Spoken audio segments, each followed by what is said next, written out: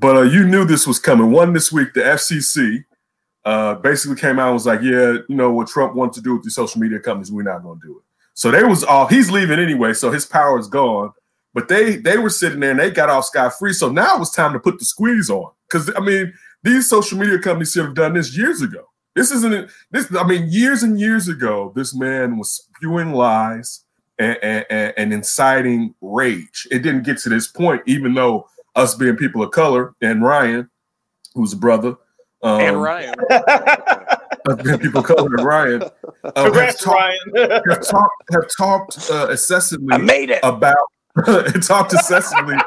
about how his words have emboldened people to do things against us, i.e. cops, i.e. just regular Joe Blows being letting their racism just blow hard and bloviate. You know, like he's emboldened these people. So I still say shame on Twitter and shame on Facebook, because you should have stepped up years ago to do this and stop being wimps and fucking bitches, to say the least.